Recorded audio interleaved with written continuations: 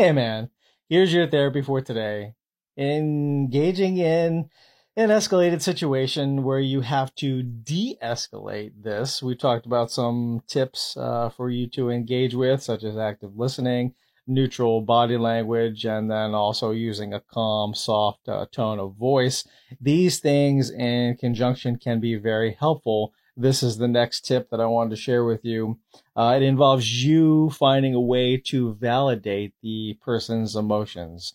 Of course, sometimes they can escalate a situation because they feel like you don't truly understand. If you say things like, I understand where you're coming from, that usually doesn't help, even though that is validating. But things like, I can tell that you're really upset. Let's talk more about that. Tell me the ways in which you are upset, or the reasons why you're upset. And I could see why you would feel that way, based on the situation.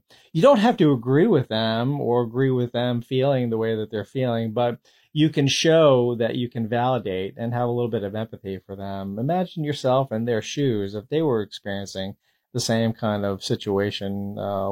You can tell them, I could see why that would be and the case, and why you would feel that way, without any judgment, without any agreement, or just accepting where they are, just meeting them where they're at. So that's the fourth tip, validating their emotions. Stay tuned for more on de-escalating a conflict. I'll see you soon. Shortcast Club.